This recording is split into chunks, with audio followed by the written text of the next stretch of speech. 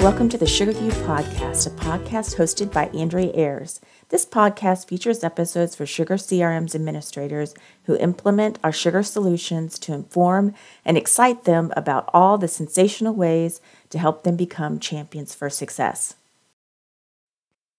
It's that time again. There's a new release available, version 13.1 for Sell and Serve.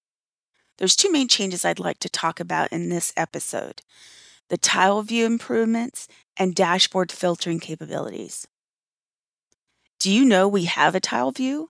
I asked this in my admin class, and most of the folks don't even know that we have tile view now. We already have it in cases, opportunities, tasks, and leads. The tile view is just another way of viewing the list view of these modules. They look like dominoes on a board that you can move, which reassigns new values to the record. For example, if you had a lead with the drop-down value in the status field of new, and you move the tile from the new column to the assigned column, you've updated that record. Now in version 13.1, the tile view is in all sidecar modules with drop-downs except reports. The color of the tile view has been updated also to match the most recent Sugar color palette for light and dark modes. We've also expanded the color from the column header all the way down to the bottom. We've also added the focus store feature to the tile view, giving your users all the information they need for a record without ever leaving the tile view.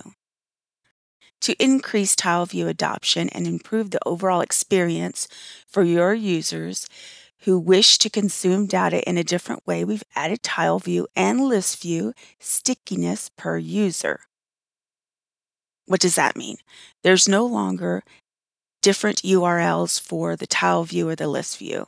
When you navigate away from the module and come back, you will return to the tile view or the list view depending on where you were prior to navigating away or closing your browser. You can also sort in the tile view now. Users can now sort the tile view by the available fields in the list view and have this sort order be respected between the two views. Lastly, the tile view now follows the same design as in the forecasting module, with the matrix added to the record count and total sum to the column header for the opportunities and revenue line item modules. So you can now see the records that fall within a specific sales stage, but now the users can see the total number of records and the total sum for the records in that sales stage column, even if they aren't visible in the column. The next new feature is dashboard filtering. This is a really cool feature. This looks very similar to the new report viewer filtering that became available in a recent release. After introducing the capability for you to use runtime filters at the dashlet level, the next logical step is to make it possible to filter multiple dashlets at one time. So instead of going through a big detailed description of how this works, it'd probably be better if you just watch the video and the show notes for a demonstration of how this works. When you upgrade to version 13.1, you might want to share this video and the one for tile view improvements to show them how these new features work in the new release. Okay, I said there'd only be two major changes, but I just wanted to add that there's a new pipeline matrix dashlet.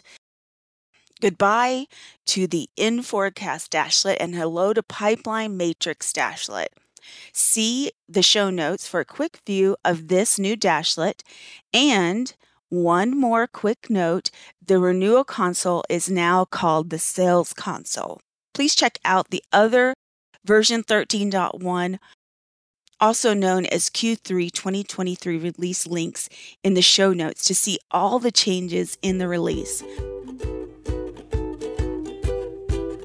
I hope this episode is helpful to get you prepared for the 13.1 release. Stay tuned here for the next episode of the Sugar U Podcast for Administrators, and stay sugar sweet.